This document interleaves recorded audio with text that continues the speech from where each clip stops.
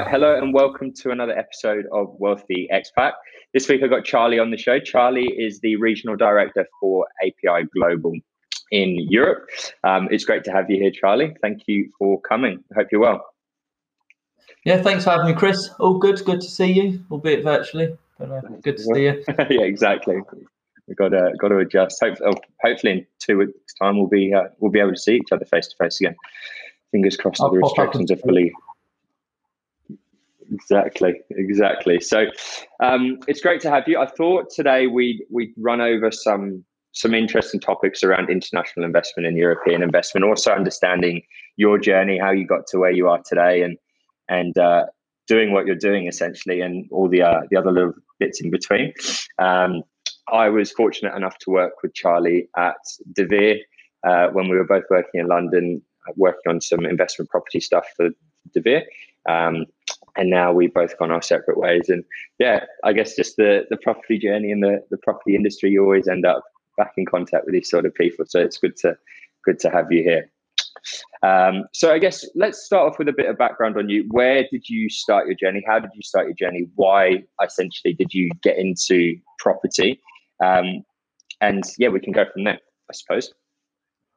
I mean, so I started in property effectively from when I was 7. I know I probably told you before, Chris, but I was a very sad child, and I used to save money to buy houses. And that's genuinely, I've got no idea. I think I saw some of my family members were in property, and they were able to live comfortable lifestyles.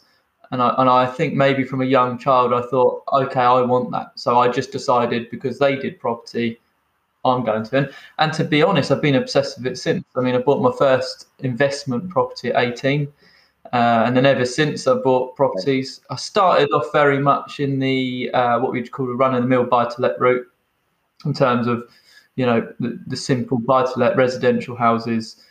And then as you do in property, you start to experiment with other options, the off-plans, the developments, the HMOs, the social housing. So we've done an element of developments, albeit small developments personally. Obviously with API and the Veers of the world, we've done large developments, but personally it's more small developments. And and to be honest, I've just lived and breathed property for a very long time now.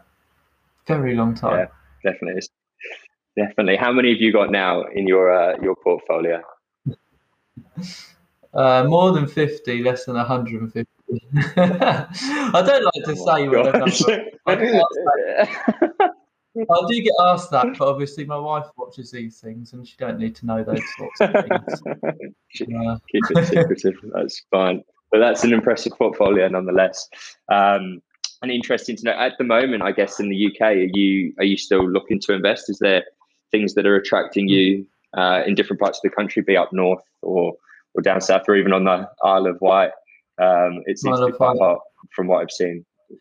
Yeah, what's happening to me with the English. I'm biased towards the English market because I've seen, from my personal point of view, I've seen it work time and time again. So to me, when there's ever an element of uncertainty, you invest. The successful ones do, and I think. If we rewind, and I know we're going to go into a bit more depth about this later, but if we rewind back to post COVID and whatnot, people were saying, "Oh, it's going to crash because of COVID." Well, it's been the opposite, which we'll go into detail. And I took the opportunity early doors to buy a couple.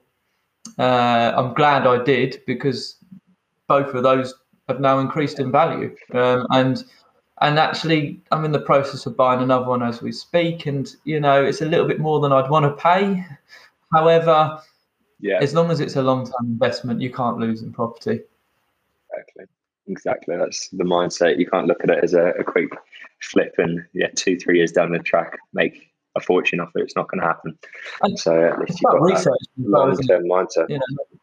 It's about making sure you invest in the right areas. Don't get me wrong, the Isle of Wight has been phenomenal since COVID, as an example. But it's about taking everything into account: long-term capital growth, yield, and the combination of all of it.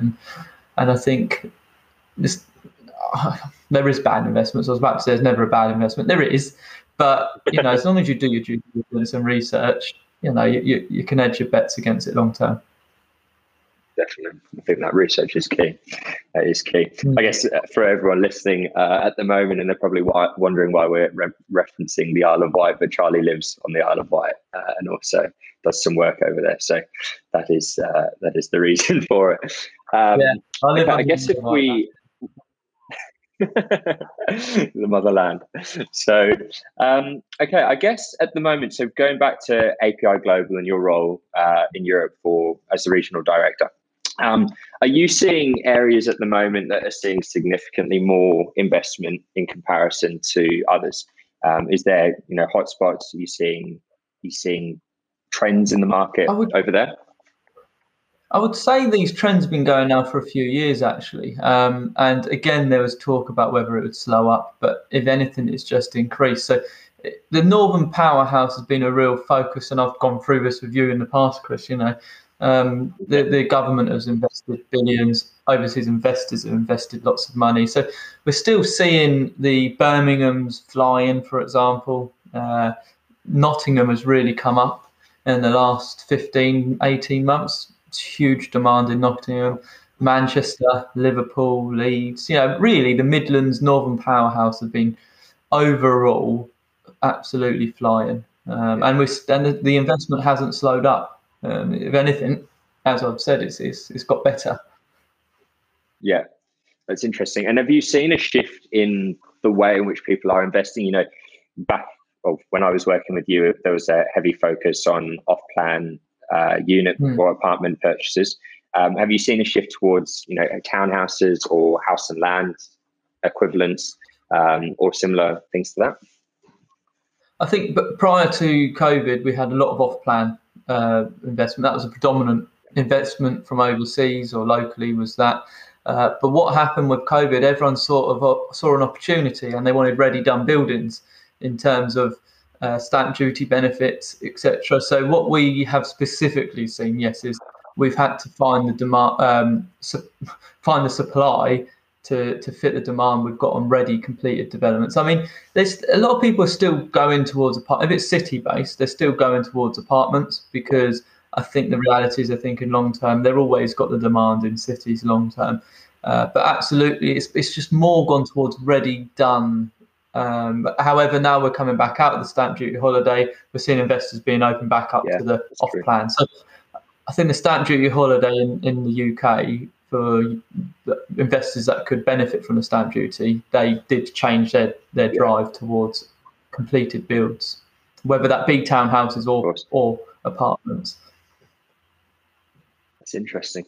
Could you see them, the government, bringing out another incentive or initiative to encourage more buying? Obviously, stamp duty has been removed. There is the mortgage assistance that I believe is still going at the moment. It's the 95% government-backed mortgages. But can you see anything else coming similar to that stamp duty holiday or concession to help people get on the ladder or grow their portfolio? I think I personally was among the opinion where the demand was still so high. I didn't think we really needed the stamp duty holiday. Don't get me wrong, I'm not complaining. It was great. It drove some people that maybe wouldn't have considered to do property. So I didn't really feel the need of it. I mean, the market was flying anyway. And I think they've gone on a lot longer than anyone could have anticipated. So I'd be surprised if they continue on with a stamp duty stance. The Help to Buy 95% loan values, definitely, I think they really are trying to encourage first-time buyers to get on the market. So I can see that lasting for a little while yet. But I think stamp duty, they've got to draw a line in it. The first 250,000 is still free up to the end of September, for example. So that was a surprise. A lot of people bizarrely don't know that the amount of investors or first-time buyers or home movers that actually have no idea about the end of September, the 250 is still free. So I think, to be honest, they can't. They've got to make money. They can't keep doing it. No, exactly. They've got to make something back at the end of the day. It's a business to them as well. They need the money. That's interesting. That is interesting. I guess, have you been working on European markets, let's say, Spain or Portugal or Germany? Have you seen much investment move into places like that? Obviously, in Portugal, there's still the visa benefits, I suppose, Yeah. that are still in play where you can get your golden visa. But have you noticed an influx of so Portugal definitely. I mean, that sort of started prior to COVID, and again sort of continued, and also maybe increased, I would suggest. In terms of statistics, you can get lots of different statistics, obviously. But what we've seen with Portugal is the lifestyle demand, and then the visa. Obviously, the visa's been one of those. So Portugal has been a big drive. I think what we've seen trends-wise in the last 6 years have sort of just continued. So Germany and Portugal, where UK property has always been the powerhouse of Europe in terms of investment. And then what you've seen over recent years is Germany and Portugal sort of following suit. Then you get the other little niche areas, your Marbellas in Spain, some of them. Some of the areas like that, so don't get wrong, it's not just Portugal and Germany, but what you've seen over the last few years is a real drive towards those areas. I think the German market is still flying certain areas. I mean, you and I looked into Berlin before, that's still flying. Berlin.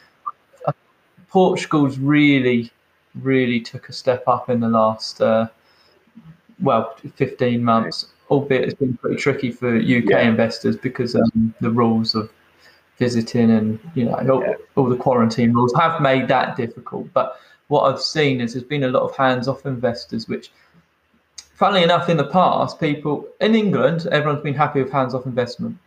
They will make a hands-off investment, but when it comes to the Portugals of the world, they'd like to visit. I mean, maybe because of the sun and Gulf, who knows? But they like to visit and see the physical side of it.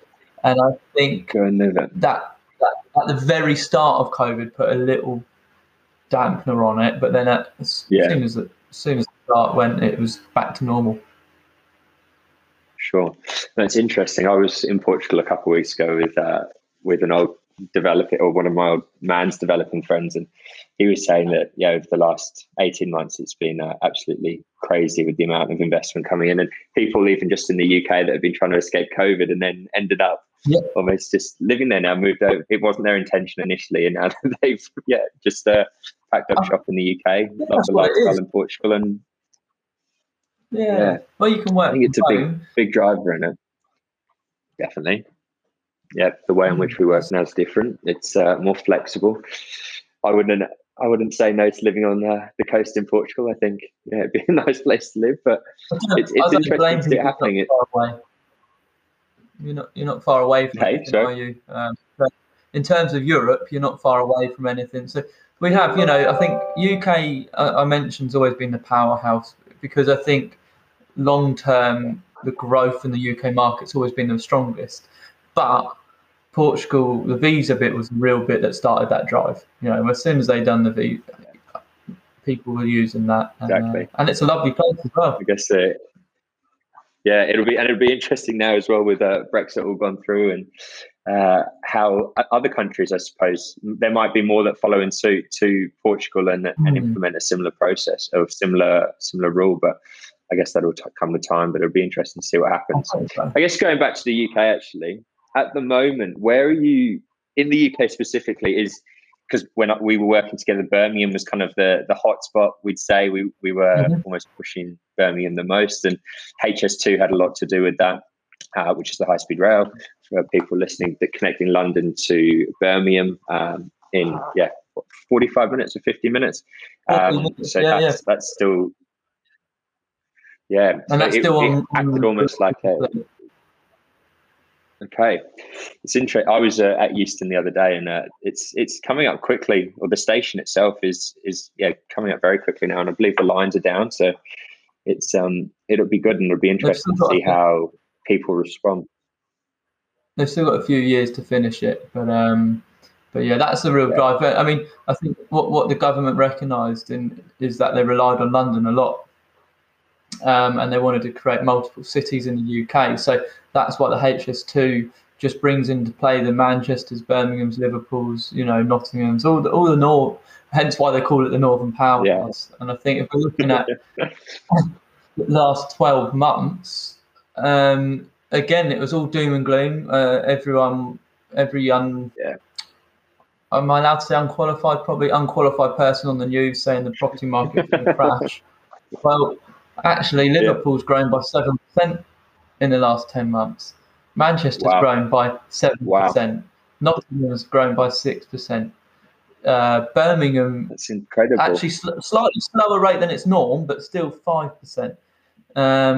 Leeds over 5%. You know, so actually, when you start looking at it, this property crash was just brought up by a scaremongering opinion in the press. It's incredible. It's incredible to look at it, and I guess we can relate that to Australia as well. And this month alone, Sydney saw 3%, Brisbane saw 2%, and Melbourne saw 1.8%. So for the year across the country, they've seen an increase of 13.5%, which has been incredible to see. And this, like you're saying, that people can come in and scare the public and tell them there's going to be a massive housing crash, but people need somewhere to live at the end of the day. And if there's you've got low interest rates at the moment as well. But it's just almost and with all the stimulus in place as well to help people get onto the ladder, it's almost the perfect time to be buying. People can't spend their money out at the pub or on a expensive holiday around Europe. They've got savings there now, which makes a massive difference. That's a good point. I think people have also reflected with COVID. I think lots of people have reflected on their lifestyles and what's important, and whether that's their long-term financial security, or have they done enough, or they might want to spend all their money. Who knows? Whatever way around they've gone. But I think, and you see that in the housing market. You said there's always somewhere people need to live somewhere. People are still working full-time from home now. They have money sitting in their bank account. They can't go to the pub. They can't go on extravagant holidays. And I think the way in which we want to spend our money has changed now. And with the government stimulus is in place, and you've got your stamp duty holidays. The way in which we spend our money and to get on the property ladder is a lot more easy now, an easier process, you could say. And I think it's been a big driver, which is why we're seeing these growths.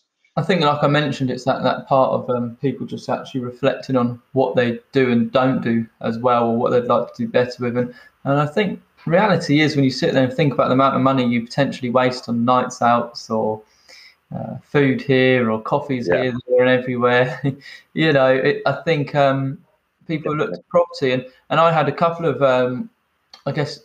friends really who have earned very good money during their career, but never considered property. Not because they didn't think it was a good investment, just because they were living their lives and living to their means and enjoying themselves. And I think what happened over the last year, 15 months, is they themselves are like, wow, okay, I'm in my 30s. I've not bought a house. Don't know why. I've earned far more than the average person. And it took that for them to actually sit down and realise, wait a minute, I need to think about my financial security long term when I want to retire. And both of those friends that I'm talking about have gone on to buy a couple of properties each in the last 15 months, as not to live in, but just purely for investment. And again, if we look at the investment. I can look at the UK market. It's only ever taken 14 years for a property equity value to double. So if you're investing on the basis that it's a medium-term investment, 5 years plus, then it doesn't matter if you're going to sell it again, quite frankly. No, you're going to make money on it. It's going to increase in value on that capital growth. So definitely. I guess that can move us on to the next question around, has your mindset changed towards investing since COVID? Have you seen, and even Brexit actually, has the mentality towards investing for you changed, and the people that you're dealing with over in the UK or Europe or where be it? I think Brexit in certain areas has done very well for the UK. So there was, again, a lot of scaremongering on the press and investment. And to be quite frank, it never really stopped. Brexit didn't stop the investment. So I think, but what Brexit did do is maybe certain overseas investors that were thinking more homely, they did look towards the coastal areas. So we saw a drive from certain areas. I mean, we talk about the Isle of Wight where I live, for example. Brexit drove a lot of people that were maybe considering moving to Spain. Well, okay, where's the closest comparable? The Isle of Wight. So Brexit done very well for the coastal areas, but the southern areas and certain places like that. Whereas I think it didn't really change anything in terms of the city investment. It didn't change anyone's view. Personally, I think to me, COVID and Brexit, I never really was fazed about. I saw the international investments still coming into the UK from overseas investors, and equally, I could see UK-based investors continue investment. So to me, it was never a concern. We did get a lot of hesitation, I would suggest, around just before, just the end of 2018, start of 19. You did get some of the lower level investors, maybe who've got 2 or 3 properties. They were starting to think, "Oh, should I buy anymore? Because is Brexit going to make it crash?" And I stuck to my guns back then, and I said, "No, it's not going to do anything." And I was right. It hasn't. So. I believe in the investment. Leaping and bounds now. Yeah, I believe in it. I think COVID has made everyone. I come back. I said it a minute ago. I do think COVID maybe made people reevaluate where they want to invest. So, some people very direct. I'm only going to invest in London, or I'm only going to invest in my local town, wherever it might be. I do think COVID had a bigger effect on people's mindset of where I invest. Now, that might be down to multiple reasons. Maybe they want the idea of having a nice seaside place or a nice city place, vice versa. But it's definitely made people think about where they want their investments more than Brexit did.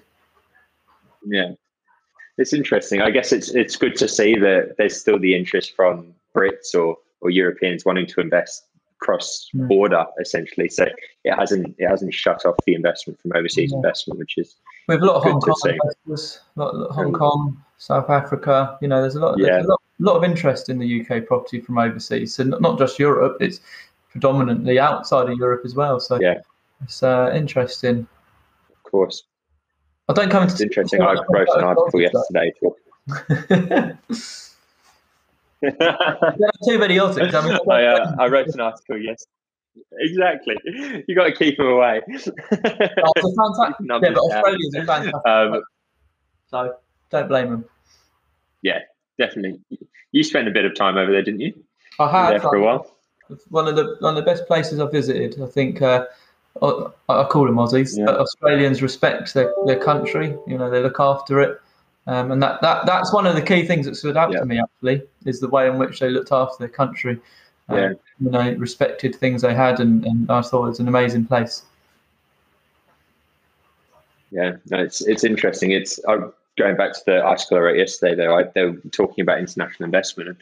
I think for the first time it's been 2 years now, but the United States and United Kingdom and Singapore have overtaken China in terms of investment into Australia, which is massive, considering that in 2015 China contributed $32 billion worth of money into the market. So it's good to see that there is now interest from places like the UK or the States, and they see the opportunity over there. And like you said, I think Australia is we're very proud of the country that Australia is. It's a beautiful place to live, and very fortunate to live over there. So I think I think that's going to continue to go once borders open as well. Obviously they've got the strict border closures at the moment, but once borders open, it's going to be a madhouse. I think there's all that pent up demand, which will be interesting to see. Really interesting when they open the borders. Where Australia has been very strict with the borders.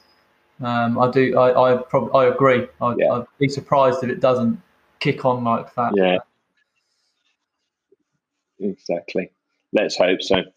I guess final question that I think we'll get to now, and I've chosen to do the what does a wealthy life mean to you, and I guess what's wealth to you, essentially? What's your perspective on it? Obviously, some people want the jazzy cars and the fancy lifestyle and the big houses, but to a lot of people as well, it's the passive income and feeling safe. And anyway, let's let you explain a bit about your approach to it To be fair, COVID and the loss of my little sister last year maybe changed my answer here.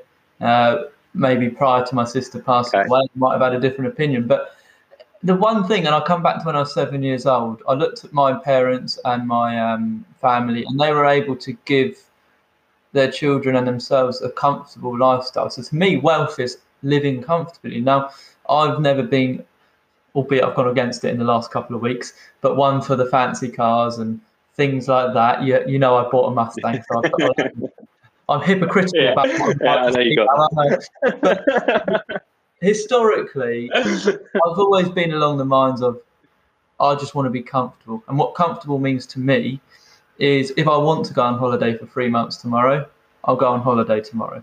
If I want to treat my son or my wife or whoever to what they want, I will. I'm not saying I do, because I'm pretty stingy, but I know that I'm in a position. And fortunately for me, property has given me that comfortable lifestyle where I do have that passive income. And when I did go to Australia for a few months, it enabled me to go there without worrying about money, whether I needed to work. I could go there and enjoy it. So to me, I think it's that work-life balance of making sure you spend and you're able to spend that time with your family and friends, because to be quite frank, you could have all the money in the world. If you don't see them, what's the point?